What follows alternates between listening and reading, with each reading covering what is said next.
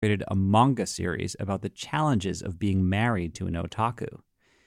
And like many otaku or hikikomori, the character of Shinji struggles to understand the girls and women in his life. At the beginning of the series, Shinji is sent to live with an officer at the secret government agency where he works, named Misato Katsuragi. Well, come on in.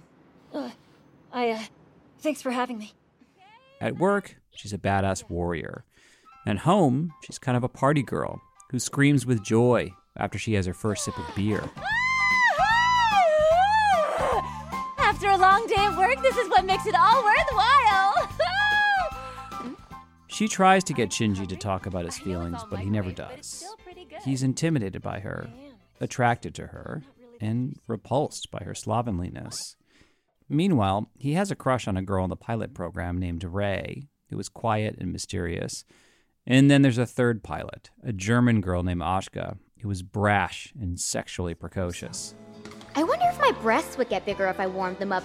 You think thermal expansion would make a difference? How would I know? Why do you have to be so weird all the time? How are you so boring? And for a TV show that's supposed to appeal to kids, I was shocked by how much it focuses on the characters' bodies. I mean, the 14-year-old kids are practically naked sometimes. But Vrij Kaiser doesn't have an issue with that. They're an editor on the site Anime Feminist.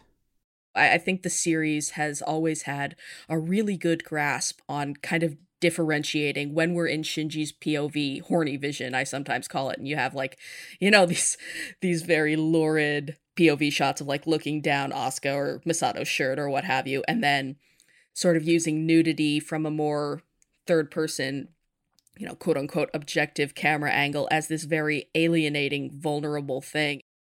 Again, Heather Ann Campbell. Being a teenager is a very sexual time. And it's overwhelming, but that's because that's what your body is doing.